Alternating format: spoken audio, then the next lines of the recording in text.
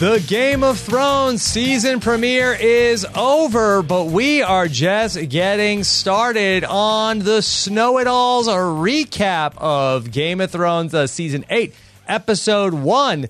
And now, here are the two guys who are about to ride in on a dragon. Woo. I am Rob Sister here with Stephen Fishback. Stephen, how are you? Rob, it feels like just 15 years ago we were talking about the end of episode 7, and you called it the title of episode 8, season 8, episode 1 is the Ocho, as you predicted. Yes. Okay. Yeah. Very mysterious. Josh and I were talking about this in our season preview that it was going to be. We don't know what the episode title is, and I don't know unless I haven't checked Twitter in the last 10 seconds if we know what the name of the episode is. But I'm sure we will find out in the next couple of hours or so as the Game of Thrones information is coming in fast and furious. We are here with your instant reaction. Okay, so don't tweet us like 3 days from now and say, I can't believe we know nothing. We know nothing. We know nothing right now. This is our instant reaction here, and we're live on post-show recaps for the podcast version of this, and we are streaming live tonight on FanCred. And Steven, the great thing about being live on FanCred is that we are going to hear from people who are going to call in later on in the show. If you want to click on the fan line in the upper right-hand corner, we're going to take live calls. Never been done before here by us talking Game of Thrones. And Very excited. Later on, after we recap everything going on, of course, Josh Wigler and I will get back together for the Game of Thrones feedback show. Going to record that on Monday night this week. So hurry up, get your feedback questions in for Josh, a man who does not know nothing about Game of Thrones. GOT@postshowrecaps.com. Or you can send them in to us on Twitter as well. Josh is at Round Howard. Be sure to follow everything that he is putting up for THR, the Hollywood Reporter. I'm sure he probably has about 8 articles about to go live in the next 10 seconds. Yeah. But Steven, so here we are. We've watched one episode, only 5 episodes left of Game of Thrones. How are you feeling on opening night? I was moved to tears by some of this. Even when it was opening, I just remembered watching, whenever it was 30 years ago, being in my living room with my friends, we made lemon cakes. We had mead, we were so hyped for this. Yeah. We were so hyped for this season of this, for this show to start. And now it's I can't believe it's all coming to an end, sitting here, what is it, 8 years, 9 years later? I mean, it's many more. I don't even remember. 9 years later. And it's just, and then there were so many moments that we've been waiting for so many reveals, so many people reunited, conversations we've been waiting to have. I just had chills throughout the whole episode. Because it's winter. You were in Winterfell. Most of the episode was in Winterfell. I had to put on my sweater. Yeah. I was cold just watching that dragon fly through those snowy air. Yeah. It must have been really cold with your hands on the dragon. How fast are they going? They're going 40 miles an hour. Yeah, I think Daenerys would have felt bad if Jon Snow would have slipped off on one of the dragons. I was thinking your hand and gloves. Mm-hmm. Yeah, I think it also would have been very shady when she came back. All right, I have terrible news. We lost Jon Snow. What? Yeah. No, it was an accident. He was riding a dragon. Could happen to anybody, They say that most dragon accidents happen within 10 meters of the castle. Yes, but he's a Targaryen, so that he knows what he's doing, as he is Aegon Targaryen, and Jon Snow finds out, I'd say probably the biggest moment from this episode. But overall, Stephen, I feel like that a little bit of a quiet premiere. That no major character died, with all due respect to the Umber Boy. But how rude! No movement in anybody's Game of Thrones death pool tonight. Yeah. Probably Tiny John Umber. Do we have a name for young Umber? Like minuscule John Umber? Umber Boy. Boy. Probably no one really had him picked. There's nothing that Game of Thrones likes more than having characters move, slowly from place to place. So this is really of a part with the whole and season. Not even a complaint. We still have 5 episodes left in this season. It was nice. This was just sort of like the, all right, get to know everybody, table setting episode. Okay. Game of Thrones, you get this one tonight. Okay. Yeah. If we come back and we're setting the table again next week, we riot. Yeah. Well, it looks like there's some big battle is happening next week. I honestly, I really loved it. I think I took as much pleasure from some of these conversations, from seeing, Jon hug Arya, from that incredible moment at the very end where Jaime and Bran, look at each other across the courtyard, which you predicted this was going to be a big moment. I guess this was inevitable. I'm the three-eyed raven. Yeah. I don't get up from this podcast chair.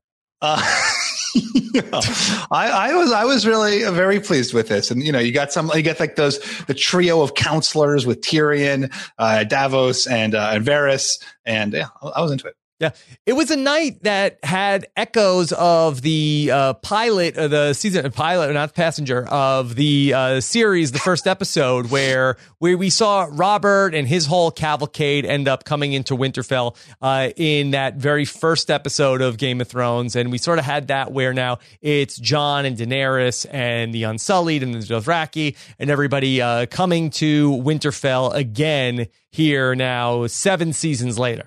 I really liked that moment where everyone's walking and you're getting the reactions of the citizenry. And then you have like Grey Worm and Missandei walk in, and I think the Winterfellians are racist. They were not having these darker skinned people. I just don't know if they've ever seen anybody of color at Winterfell. I think that it is it's very much I was in my head I was thinking have they ever seen anybody different than the people from the north? I mean, nobody wants to go there. It's a godforsaken place.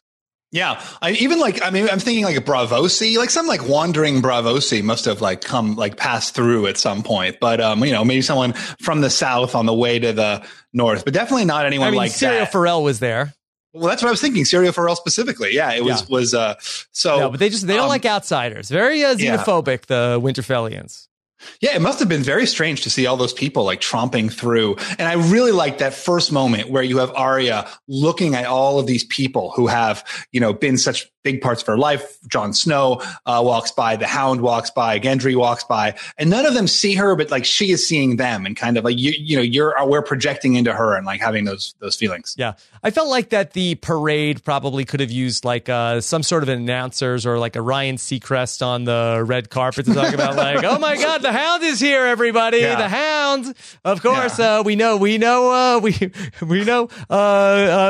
Clegane is here.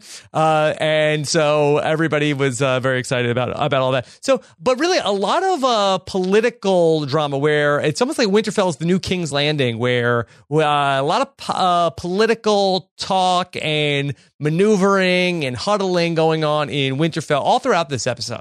Oh yeah, everyone was breaking off into groups, and a lot of great side eye from Sansa. It was a lot of politics. Yeah. Okay. So, Stephen, how do you want to approach this? Where should we start our discussion? You want to start with our top story at this hour?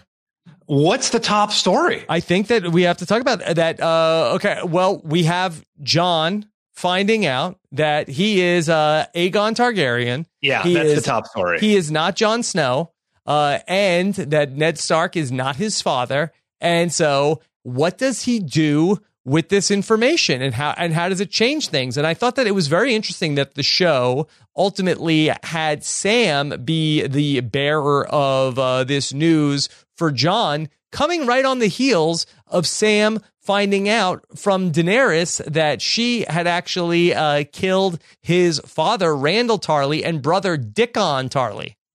Yeah, that was a really cool, powerful scene. And I love that scene with Sam and Daenerys where he's just holding it together, but still has so much emotion. I mean, obviously his father, he hated, his father hated him. But then to learn that his father died, it was still such an emotional experience. And then, to learn that his brother died, who obviously he had a much better relationship with.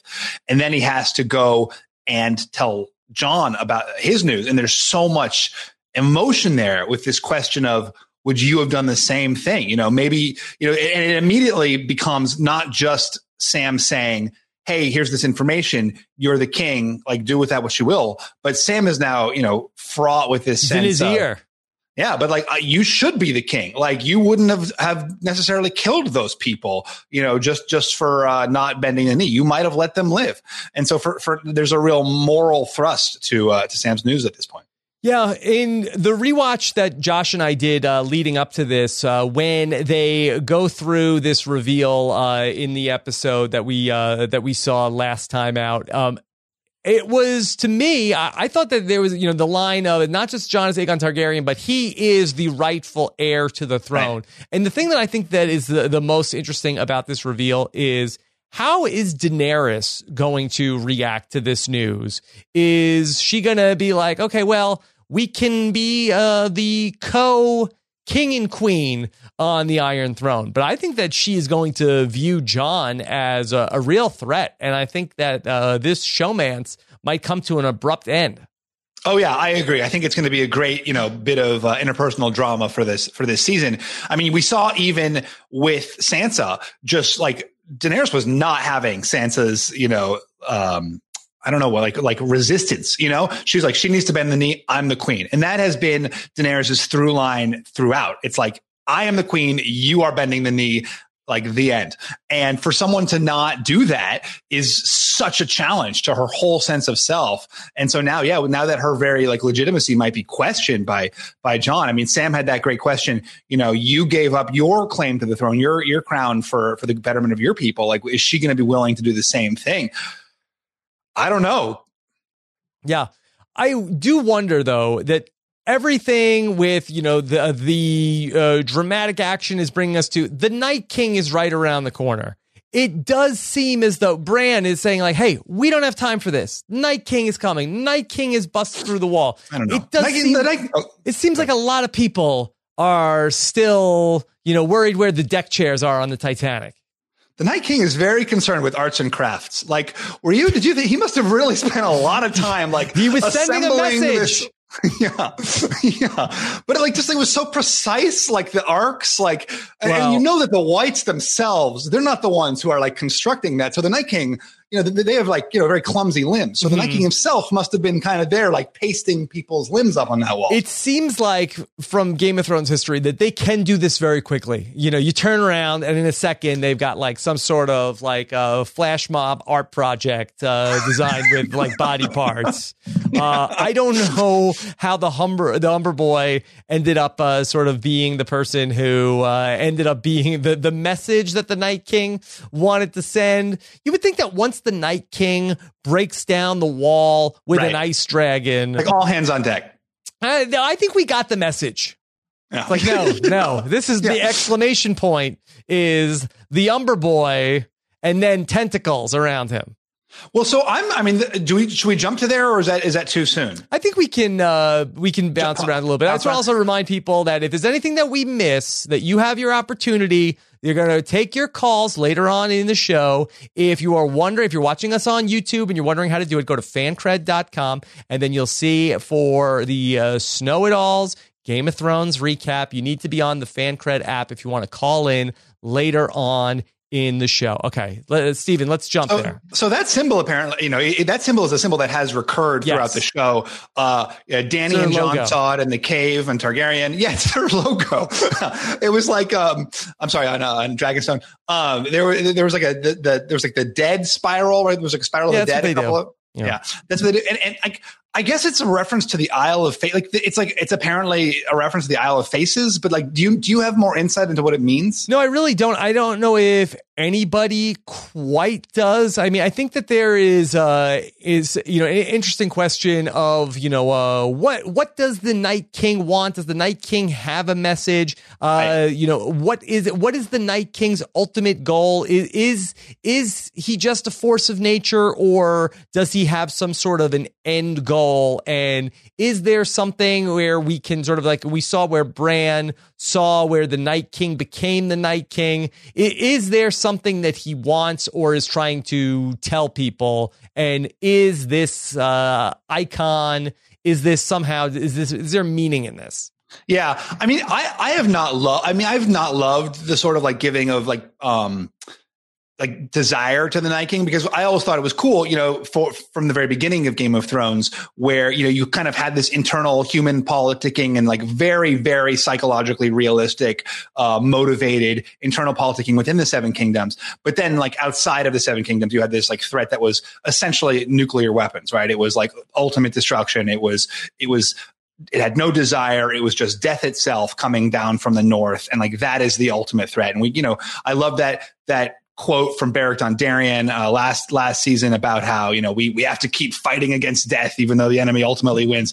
So I don't love the idea that like the Night King might have some like political goal too. And like, hey, he's also involved in like the great game of some things. Mm-hmm. But, if that's the case, I'll get on board. I just am going to be a little bit resistant to it. Yeah. He just wanted his Valyrian steel dagger back the whole time. Yeah, exactly. And the whites in the first episode, they do make that same icon in that first scene that we end up seeing. So another throwback to the very first episode of the series where we see that sort of design of the bodies strewn about. Right. That's what I was thinking of. Yes, exactly. It's very, they always loved arts and crafts. Very orderly people. Yeah. Yeah. Okay. So I'd like to do a little ship watch, Stephen. We have a lot of shipping potentially going on, and so let's talk about it here, and let's talk a bit more about Jon and Daenerys. And they end up, riding into Winterfell together. They have a couple of nice conversations. They're on almost like a Bachelorette-esque date of being whisked away on dragons to go to a waterfall. Very romantic setup. Totally. And then you got the creepy dragons like peering at them. Like Drogon is so creepy. Yeah. Drogon is like the parent who is disapproving. Now, was that because that Drogon could sense that they're related? Oh, was he disapproving? I read that look as like, hey, what's this all about? You thought Drogon was like, come on, you two, come on. Yeah. I thought Drogon was kind of, like perving out. No, but also, so Dany rode on Drogon. Does that mean that Jon was riding on Rhaegal, which named for his father, Rhaegar Targaryen? Oh, that's great. Yeah, I didn't catch that. That's a really that's right. Yeah, that's really very apt. Yeah. So certainly cool to watch Jon and Daenerys flying around on the dragons. Were you enjoying Jon and Daenerys' date? Oh, yeah, it was great. I mean, it kind of reminded me of like when in Harry Potter, when he first gets on the broom and it's like, woo, flight, and I had that sense with like Jon where, you kind of like for the whole thing, you see him just like clambering on, desperately trying to hold on. And meanwhile, Rhaegal is like swooping in and out of the valleys. And I thought it was really cool. Did you like it? I was getting a little all right, come on, let's pick up the pace a little bit. Let's get to the battles. Yeah, a little bit, but it was to me it reminded me a little bit of the original Superman, the 70s Superman of Superman taking Lois Lane off to go fly around. Yeah, for a little bit. Jeff in the comments says, do you think that Rhaegal was hazing Jon? Oh, maybe. Yeah. If you're going to date our mom, okay, we're going to make sure you're up to the task. All right. Yeah. So, all right, Jon and Dany, we're still shipping Jon and Dany. Do we like Daenerys? I mean, I think you're right that Daenerys has got some roadblocks ahead of themselves. There's a lot of they really got to find out if they're there for the right reasons. Okay. Yeah, I don't know. We'll see. I mean, the thing about Jon though is that he's like, I don't want to be the king. I don't want anything. Yeah. But Daenerys, once she finds out that his claim is there, how is she going to handle this? Right, because she's like her whole identity, like I was saying, her whole identity is based on her claim, and I think it's going to be a real challenge between the two of them. Mm-hmm. Do you think they will get married? I mean, we had Tyrion and Varys talking about, are they going to get married? The royal couple. Yeah. So I think that is too syrupy sweet a conclusion to all of this. I'm sure all the casuals on the Game of Thrones Facebook page are all rooting for Jon and Daenerys to just get married at what's left of the Sept of Baelor at the end of this thing. That being said, I see almost zero chance that this is how Game of Thrones is ending in 5 weeks. Yeah, I don't think it's going to end. I mean, it's possible that they get married like somewhere along the way, like a quick little shotgun wedding, some, like Crafters Keep or like something. John's parents. Yeah. Crafters Keep. I don't know. They're on the way. 99 weddings in my place. They've all been shotgun weddings. Yeah. That's the destination beyond the wall for a wedding. Yeah, I would think if you were gonna fast little wedding just north of the wall. That's where you go. I mean, it's on a dragon ride. It's 30 minutes away. So exactly. Okay, so all right, so Jon and Daenerys. Okay, but let's talk about a pair that I did not think that we would see: Cersei Lannister and Euron Greyjoy. Oh yeah. And we are shipping in every sense of the word here with Euron Greyjoy. Oh yeah. Well, it's such a great scene where Cersei says to him, "You want a whore, buy one. You want a queen, earn her." And Euron's like, well, what do I do? I mean, he's really, in Euron's defense, he's done a lot. Right? Put a lot of work in. Yeah, he defeated an entire fleet last season. He brought over the Golden Company this season. He's really been clutch. And so Cersei's walking away, and she gives him like the most hostile "come hither" look I've ever seen. Like I did not originally think that was Cersei's come hither. I didn't think he was getting past the mountain.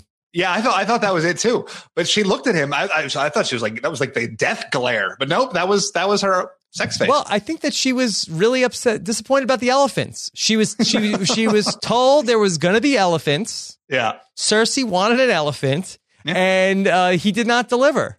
Elephants would have been pretty cool. That would have been a cool, maybe the elephant budget got cut this year. Yeah, I mean, why? Game of Thrones has spent like $10 billion on the show. What, they couldn't CGI an elephant here? I think like an elephant on a battlefield is kind of like Bran in a conversation. It just ruins the whole thing. Yeah. So Cersei and I really was surprised. I thought she was always stringing him along, and we've certainly seen Cersei Lannister use every weapon at her disposal to get what she wants. But I thought she could have strung Euron Greyjoy along here further. Well, and I wonder, like, do you think that any part of it is like, she actually just wanted some kind of, I mean, is it all tactics with her? Is there any part of her where she's like, you know what? He's kind of a hot guy. Well, I don't think so. He's not that hot of a guy. But let me float another idea past you, that Cersei, with this baby in utero, Stephen, is Cersei thinking about the protection of the baby potentially? That's interesting. That if Euron Greyjoy and she end up together after all this, and then now all of a sudden that Euron Greyjoy finds out that she is giving birth to Jaime Lannister's bastard, for lack of a better word here, then that baby, much like we saw with Robert Baratheon, will be in grave danger. But is Cersei going to be pulling an okey doke on Euron Greyjoy? She needs to have this interlude with him and then can say like, hey, guess what? Great news, Euron. I'm pregnant. You know what? I think that's exactly right. I mean, and we had that kind of line from Euron, like some creepy line, like I'm going to put a baby in you, prince in your belly. Okay. And yeah, I think you're right. And then she kind of like looks like, but Euron's in for a surprise when this like fair haired, like sniveling, Jaime baby comes out instead of like another the punk Joffrey. rock. Yeah, exactly.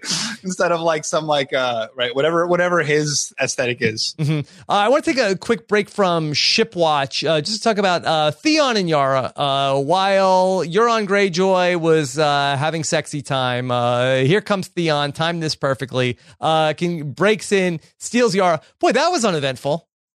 Yeah, kind of a no, like it was pretty easy. Like they, I guess, knew someone had told them which ship Yara was on, and they just, swam over there. I was like completely expecting Euron to like, what the hell is going on in here? Yeah. They had some bows, and Theon's got his superpowers. Boom, boom, and then away we go. And first ever not botched rescue on Game of Thrones. So congratulations to Theon and Yara for pulling that one off. But Yara is going to head back to the Iron Islands, and Theon is going to go and join the festivities of Winterfell. I thought you were going to say Yara's going to headbutt to the Iron Islands. I mean, she really gave Theon quite a greeting, the old Greyjoy greeting. Yeah, I thought that was cool that she was like, go fight for. I mean, we knew that Theon had to be at Winterfell eventually. Right. You know, you said that you felt like he was going to kind of have his big heroic moment, and I think that's right. So that was cool. It would have been really a bad ending for Theon if he was just like standing there at the Iron Islands with like a sword in his hand, just like waiting for something to happen. Mm-hmm. Do you think, is this a wrap on Yara Greyjoy? Do we see her again in these 5 episodes? I don't think so. I don't think so. Maybe like in a montage at the end, you know? Yeah, if we have sort of like the Daenerys swearing in, I could see her like making the trip to King's Landing for the inauguration. But I think that's or the other thing is that maybe she could potentially like be in the cavalry at some like battle at King's Landing, maybe down the road. But I think for the most part, we're done with Yara.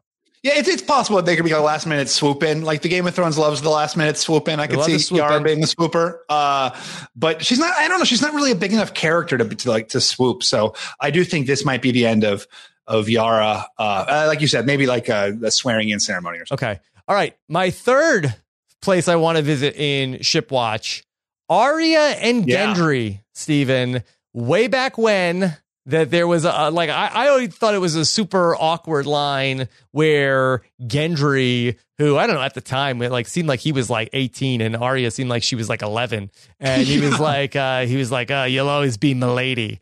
He said something like that to her, but definitely flirtation happening with Arya and Gendry tonight. Oh yeah, I was. Who would have predicted this romance? You know, and maybe a future Baratheon Stark baby. Yeah. So we'll see if Arya and Gendry end up together at the same. One more on Shipwatch. Sansa and Tyrion reunited in this episode, and they, I thought, had a little bit of some reminiscing going on. Yeah, that was a fun one too. I really like that. Was a fun, sorry I left like that. Yeah, it was kind of not great timing, but yeah, it was. I thought that was fun. Okay, let's talk about some of this Stark political maneuvering going on, and hopefully we don't get back into deep like we were last season with Arya versus Sansa. Arya has now done a complete 180. She is 100% behind Sansa. Sansa is the smartest character on Game of Thrones now. Yeah, apparently. I mean, Arya, at one point says to Sansa, refers to Sansa as being the smartest person she knows. Sansa, totally great Tyrion neg. I thought I thought you were like, when I used to think you were the smartest person ever. Yeah. Does Sansa have like the Peter Petrelli power where she is just basically like absorbed Littlefinger now? It sure seems that way. I was careful. Yeah, this Mike was very excited about this Littlefinger. I mean, I love Littlefinger, so the mic knew. For anybody listening on the audio podcast, Stephen has a rogue microphone that has a life of its own. That is, it's like controlling the dragons. That they really it's very unruly. Stephen's microphone, but so Sansa, that she is not happy with Jon. She wants to know that, hey, did you go and make this alliance with her because you think we need her, or because you think she's hot? Yeah. And even when they first walk in, there and just Sansa's really refuses to acknowledge, like Sansa's more interested in the grain and the supplies, than she is in all these other things happening. She's like, this is nuts. Yeah. Yeah. And Sansa's very on top of all of the food. She's talked about this for back to last season. She's always like going over like the inventory with Jan Royce. Do you think that there's going to be like a big climax to Sansa's inventory story arc where like she has like a huge like warehouse full of food, of grain? Where's that shipment of mead? Yeah. Stephen, let's talk about Bronn tonight. Bronn ends up that he is in the default gratuitous nudity scene of the night, and interrupted by Qyburn. Game of Thrones loves where characters are interrupted at brothels. It seems like that's like if anybody needs me, I'll be at the brothel. Come right in. Well, this was before the internet, like there was like no texting. The only way to go was to burst in on someone when they were brothling. Yeah. And so Qyburn, he basically has an offer for Bronn, and a poetic offer at that, Stephen. Bronn, here's the crossbow that Tyrion used to kill Tywin Lannister. Use it to kill my treasonous brothers. Now, just for context, I don't think this is the thing you need to burst in on the brothel for. It's like this is like we're talking like weeks and months down the line if they come back from this battle, then like just tell me after the brothels, Mm-hmm. But very apt. And Qyburn says, and Bronn, of course, is very suspicious of this offer because Cersei's burned him, not literally, but figuratively before, in terms of like, promising him things and then taking them back. And Qyburn makes the point that no, I mean, Cersei's the one to trust here. Yeah. She always pays up front. Now, do you think that do you think there will be, I mean, this isn't going nowhere. They wouldn't like waste time in the 6-episode story arc to give this incredibly symbolic object to Bronn. Yeah. Interrupt a brothel scene of all scenes. This has gotta pay off in some capacity. Yeah, Josh and I were talking about this in the preseason, the lead up to this, of like, what's Bronn's storyline? He's in King's Landing. He didn't go with Jaime to the north. I think that this is just sort of a MacGuffin to get Bronn to where the action is ultimately, because there was no way that the story was going to get him up there for any other reason. So we have to go along with this. Like, there's no chance he kills Tyrion. There's no chance he kills Jaime, but we need a reason for him to get to Winterfell. But that crossbow has got to go off at some point, right? It's like Chekhov's crossbow. It has to fire. Does it end up being a weapon that ends up being used to ultimately murder Cersei? I wonder, does Jaime ultimately get it? Does Tyrion get his hands back on it? So it's a good point. Yeah, the crossbow is going to take somebody out, but I would be very surprised if I can't see Bronn going through with that. I mean, Bronn is always the one to go and then, get a better deal. Yeah. I couldn't imagine it would be such a, and it would also be such a bummer of an ending for either Jaime or Tyrion, these iconic characters in Game of Thrones, for like Bronn to crossbow them on like as a mercenary. It wouldn't be like a fitting end for them. You wouldn't think so. So. It looks like that next week, Stephen, it looks like we are going to start to get set up here for this battle potentially at Winterfell, that we have brought all of the forces retreated from the north to Winterfell to take on the Night King. Do you think we see this battle next week? Oh, man, it sure looked like it. I hope so. I mean, I was surprised that it was so soon. Like, that seemed like that's like such it felt like this huge climactic battle. And it's like, what, in a week I'm going to be seeing this battle that I've been waiting for years? Well, I think that are we seeing the start of it? I mean, do you think that potentially that we get a cliffhanger where, okay, they're closing in and that we have basically an episode of setup and then we end up seeing it in the third episode? Because the preview did not show any parts of the battle, but just showing a lot of getting ready for the battle. Yeah, that's interesting. It could be like a 2-episode battle. That's interesting. Yeah. Well, it looked like a lot of the preview for next week is going to deal with Jaime Lannister, who ultimately ends up being the person who we sort of close out the episode with him riding into Winterfell. When you saw the person in the cloak, did you have any question about who it was? No, they don't show the back of someone's cloaked head unless it's a pretty. I can't even think who else. Did you know it was Jaime? Yeah, I think I thought if it wasn't Jaime, it could have been maybe Melisandre. Maybe Melisandre. Yeah, Melisandre would have been. I didn't immediately jump to it's Jaime, but when it was Jaime, I was like, okay, obviously. And then they leave Bran out there. I thought that nobody keeps an eye on Bran. They just leave him out there in his chair in the yard. And then he's there to, he's like the greeter of Winterfell. But, probably people like go and try to talk to him and it's just like, so awkward, and then they're like, oh, well, all right. Okay. Thanks, Bran. Like I did look so beautiful. It was so awkward where that Jon came in and he's like, Bran, hey, look at you. You're a man. He's like, almost. Yeah, like, come on. What does he mean? Is he not a man anymore? That he's a three-eyed raven now? Yeah, it was a very. And Jon was like, okay, there you go. I wasn't sure if he was saying because of his injury, he's not a man, but I don't know. He really is just a mood kill. Yeah, exactly. I was surprised that he waited so long to deliver this crucial information to Jon. I mean, like we ended last season. We must tell Jon. Then Jon shows up and like, you know what? No one's in a hurry to tell him. I can't believe it. I thought when Sam came out to see Bran, I thought the first question was going to be, why did you tell me about my dad? What did you tell me? I mean, all of the Maesters knew about it like 5 episodes ago. Yeah. Like nobody passed word along to, I mean, and in fairness to Daenerys, how does she know that, oh, you're friends with Randall Tarley's kid? Oh, yeah. I don't think Daenerys knew. I mean, you know. He's like, what? She didn't tell you? Right. No, that's normal. But like, it is weird that no one else has bothered to.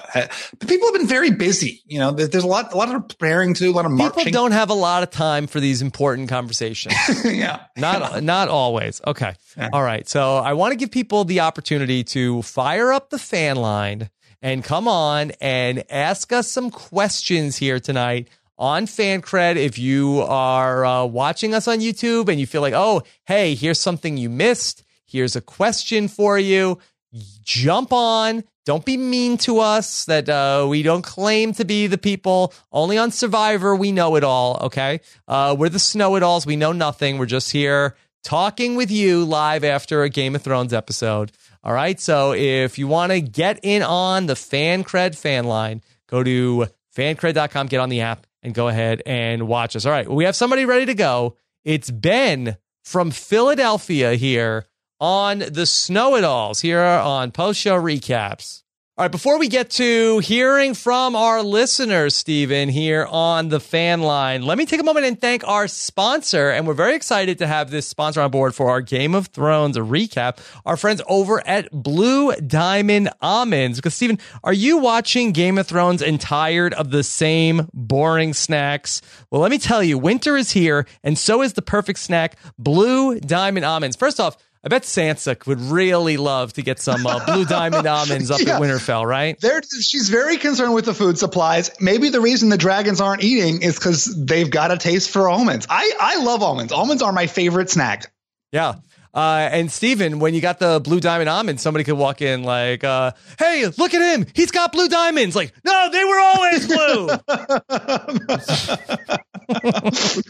So whether you're going to work, if you're bored at work, if you're leaving work, these almonds are the perfect snack. Honey roasted almonds, sriracha flavored almonds, wasabi and soy sauce flavored almonds. Do I have your attention now? Why keep snacking on boring chips when you can go to the store and pick up Blue Diamond almonds right now? I think I'd check out the honey roasted almonds while I'm watching Jon and Dany fly on dragons. That's I feel like I would want like the fiery sriracha for the fire, the dragon fire, the Targaryen flavor. Whatever the moment, Blue Diamond almonds is the perfect snack. Don't deny your cravings. Go pick up some great flavors right now. Eat them. Blue Diamond almonds. Crave victoriously.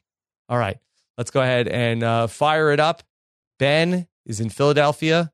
Steven and I will be there later on in the week. Ben, how are you? Ben, how are you? Hey there, can you hear me? Yes. Yeah. Are you ready for us?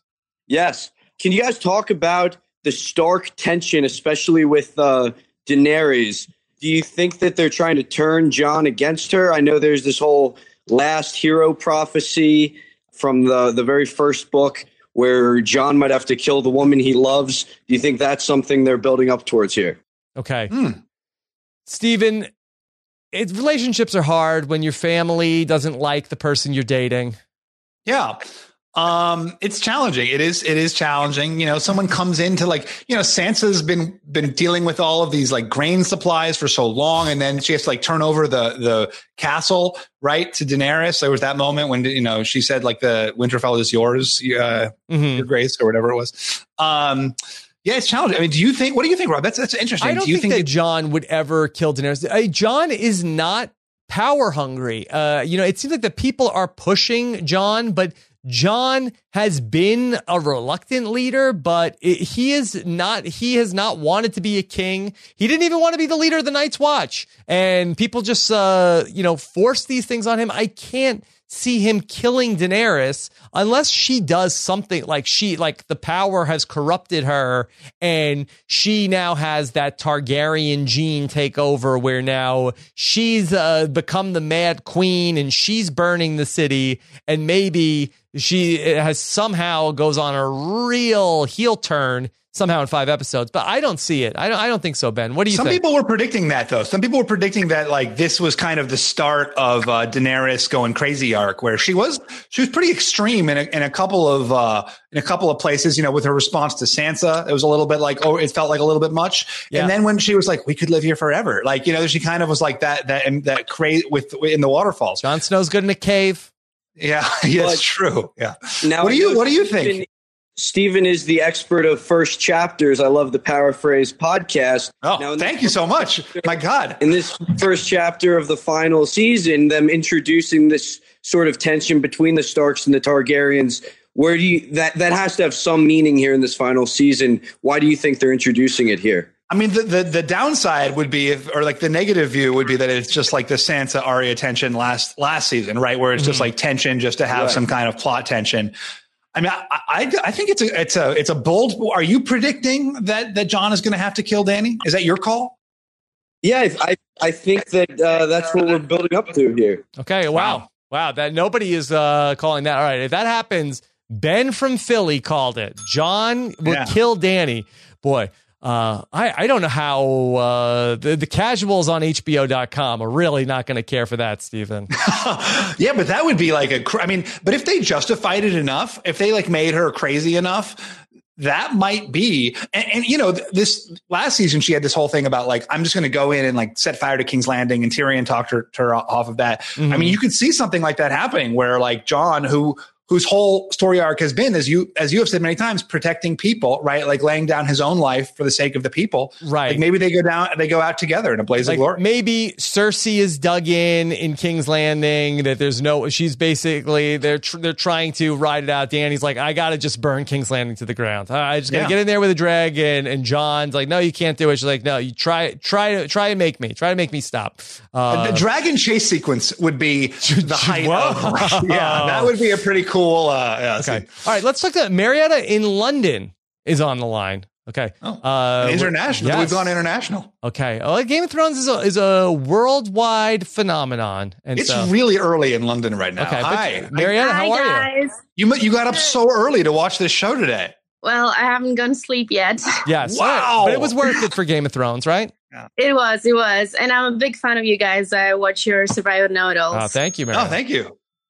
So I wanted to ask about the Cersei scene with Euron, because she was drinking wine and she had rejected the wine from Tyrion last season. And not recommended during pregnancy.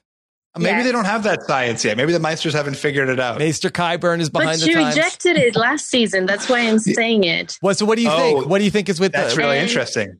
And also there was this prophecy with a witch, and the witch told her that she would have 3 kids. So do we think she's not pregnant? Do we think she's not going to have the child? Okay. Well, Robert said that that there was some, you speculated too, like with all that belly rubbing in the Tyrion scene, that she was really trying to plant a bug in Tyrion's head that was a misdirect.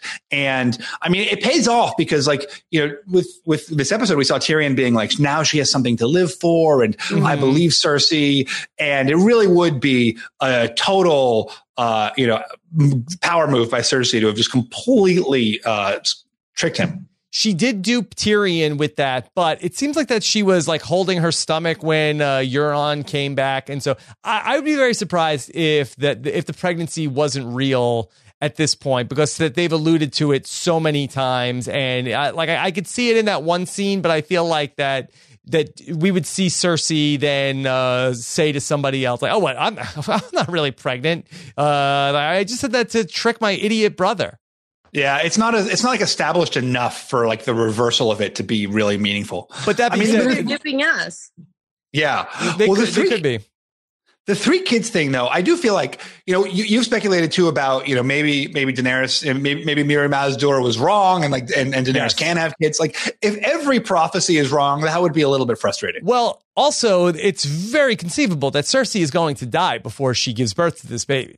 Right. Or the baby's gonna die. The baby, Yes. the baby also could die, and we'll see. But the baby is interesting. I think that the baby is for real. I think it's going to be a little bit of a factor here in this final season. Okay, all right. Thank you to Marietta in London. Yeah, that was great. Well, we haven't talked about Liana Mormont, my favorite character. Yes. Talk about her.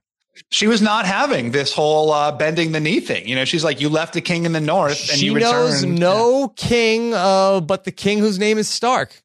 Yeah, I thought that was a great scene, and there was a lot of like murmuring in favor of her, and then then the other houses were kind of not having it. They weren't going to turn up for Daenerys's. You got to get her on board. You got to get Liana Mormont on board. I also thought it was weird when Jon and Arya, they had their sweet reunion. Jon, I don't know why he needed hey, Arya, here, feel how heavy this sword is. Look how cool my sword is. I guess so. I guess that you're really I didn't know you were that insecure, Jon. Yeah, I do. Your sword is very heavy. Much. Do you think that was just to remind us that it's made of Valyrian steel? Like just to be I don't know. Why did we forget Jon Snow has a Valyrian steel sword? Like, okay, great. Jon and Arya have the connection over Needle, but hey, look, I got a sword too now. Okay. Yeah. All right. We've got another call. Kyle in California is on the line.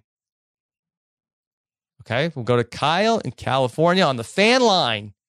You're on Fan Cred talking about the game. Yes. Kyle. Here's Kyle. Yes. How are you? Hey, doing good. Kyle, what's new? Not much. I was wondering, what'd you think of the line when Bran said that he's waiting for an old friend when waiting for Jaime? Oh, yes. Who is Bran's old friend? Was it Jaime? Was it Jaime? Oh, that's definitely Jaime. You're absolutely right. So he's completely over being pushed out the window and everything. Yeah, I don't think that he's going to ultimately be vindictive towards Jaime Lannister. I kind of think that his attitude, he's such a weirdo that he's going to be like, hey, if it wasn't for you, then I wouldn't be the Three-Eyed Raven, and I wouldn't have all this intel on the Night King, and we wouldn't be. So everything happens for a reason. So I guess that I needed you to push me out that window. Yeah, that's what I think too. I think Bran is ultimately not going to I mean, I'm looking forward to that moment. I mean, just because of Jaime's reaction, he's such a great actor and such a great character. I really want to see his response to that. Yeah. I mean, how do you think that plays out next week with Jaime and Daenerys? I totally had forgotten about that. As the Kingslayer, that Jaime killed Daenerys' father. It looks like that we are going to lean into that storyline next week. Yeah. She said before, though, that she knows her father was evil, so I feel like she should be. But even so, it's like Sam. Like, he didn't like his dad, but he was also sad that his dad was killed. And also, I mean, again, Daenerys' whole thing is just who deserves the throne, and as even if her father was evil, her father had the claim, had the right. So, all right, thank you, Kyle and Stephen. 1 week from tonight, we'll have our next episode. We'll be live here again. If you want to join us on fancred.com to ask us questions in the chat. All right, William in Washington. Let's say one or two more questions. Here's William, Washington. Here he comes. William in Washington. You think this Washington State or Washington, D.C.? I bet Washington State. Hey, William. Washington State. Hey. Yes. How's it going? I'm doing great. Amazing first episode. I actually had two quick questions for you. Go for it. One, what are your thoughts on the new intro? It seemed very different from the first 7 seasons. Yeah, it did. It really did seem. It wasn't zooming from city. It was more here's this whole landscape. Yeah, I didn't pay super close attention to it. But I will watch. I will do a rewatch before I do our Game of Thrones feedback show with Josh tomorrow night. What did you think about it? Because I actually really liked it. It's sort of saying that now the focus has gone from King's Landing, because it starts off at the Wall and goes south. Yeah. To that, so I sort of like it with the shifting where the show has now shifted to, that it's not so much about King's Landing, but now it's about the threat from the north. So I really enjoyed it. I thought it was cool starting on the wall with that big hole in the wall. I thought that was a really cool beginning to it. Yes, absolutely. Second question, going back to Arya and Gendry. Arya is creating some sort of a weapon. Do you have an idea as to what was that, Stephen? That was so weird. I couldn't I was really looking forward to being able to like look in on Reddit or just like to zoom in for like the specific thing that it was. It looked like something, it came apart, right? And like part of it was her Valyrian steel, and like it looked like some kind of like thing you'd see in like the Spy Museum where it like popped out, I don't know. What did you think it was? Did she see this in like one of these other places, or like did the Faceless Men have something like this?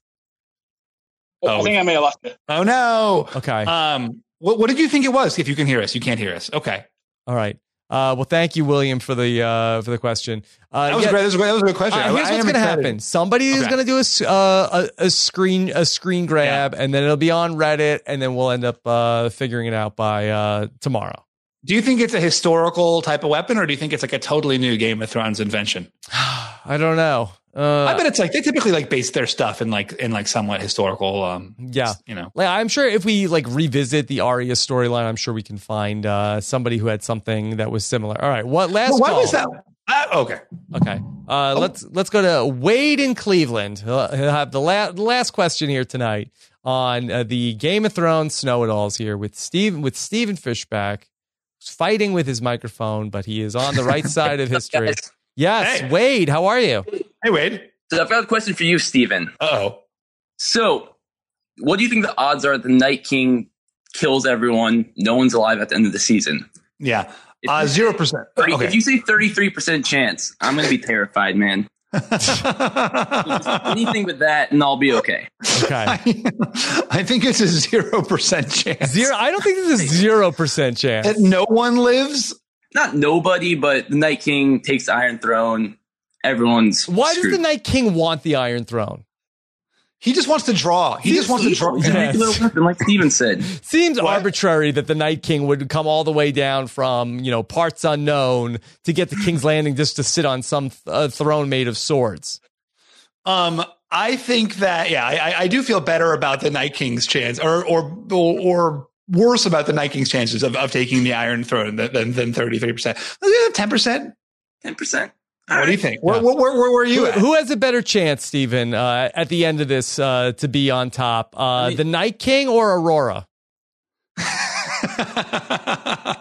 What about wow? Wow! I think Reem has a better chance. Well, yeah. You know how cold it is out here. Were you put up to this, Wade? Is this like this is a contractual thing where every podcast we do, Rob gets a Rima impersonation in? Yes, I know. I live for it, man. Yes. Yeah. Okay. If I called out a Rima impersonation, I did my job. Yeah. Okay.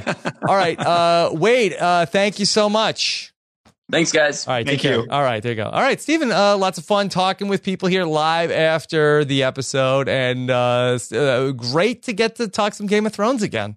Yeah, this was really fun, Rob. It's back. It's great to be chatting with you. It's great to be watching this show. I was so moved to be watching. I can't believe it's all wrapping up. I didn't know you get so emotional during Game of Thrones. I'm an emotional guy, Rob. Yeah, but it's just like all these great. One last question for you. Why was the Hound so angry about Gendry making like weapons for the wildlings? I think he was just basically just trying to neg him a little bit, hey, don't get cocky. Yeah. Okay. A big deal. You can make a hammer. It looked like it was a pretty cool looking weapon, though. The dragon glass weapons. Yeah. No, Gendry knows what he's doing. Yeah. He's got a gift. Are the dragon glass weapons going to be useful against, if they have to be used in the South? Are they just going to shatter against the armor? I don't think that they would be particularly useful against armed Lannister soldiers or the Golden Company. But if one hits you in the face, it's still an arrow to the face. That's right. Yeah. That's right. All right. Against a shield, it probably is not doing much good. But I think a regular arrow against a shield is not that great. That's right. I mean, we are military experts. And that's why you're listening for smart tactical advice. Yes. Is that what Arya is doing? Is she making some sort of pea shooter out of dragon glass for to be able to take on White Walkers? I could. Yeah, that would be, could be. Yeah. I don't know. Yeah. Oh, it's got to be some faceless man setup, right? So she's it's like some sort of thing where she's going to take on someone's persona and, have a dragon glass thing. Sure. Maybe at the end, like one of the whites, like the White Walker is surrounded, the Night King is surrounded by his whites, and one of the whites like pulls off her dead face, and it's Arya. That's how it ends. Perfect. All right. Yeah. Stephen Fishback, great job. Of course, you can follow Stephen Fishback on Twitter at Stephen Fishback. Did you tweet at all about the episode? I tweeted like twice, and then I was like, there's probably a lot of people who are not able to watch. What do you think? Is this like the Super Bowl where you're allowed to? There's probably as many people watching this as watch the Super Bowl. I think that you are allowed to tweet jokes, but but don't like tweet like, can't believe this person died. Yeah. That seems fair. Yeah. Okay. Of course, be sure also to check out everything that Josh Wigler is posting over at thr.com. You can follow at Round Howard on Twitter to make sure you don't miss any of his Game of Thrones scoops. I'm at Rob Cesternino. Of course, if you want to join us live, we'll be doing this again after every one of these Game of Thrones episodes this season. So if you want to get in and chat with us during the episode, get on to fancred.com, get on the app, and then next week, hopefully, we'll be talking to you to get your feedback questions in for our post-show recaps feedback show with Josh and myself, GOT at postshowrecaps.com. Steven, anything else? No, I mean, that's it. I'm excited to be back, excited to, this really cool way of interacting, and, wonderful to be talking to you as always, twice a week now. It's going to be so exciting. All right. We'll talk to you next Sunday. Take care, everybody. Have a good one. Bye.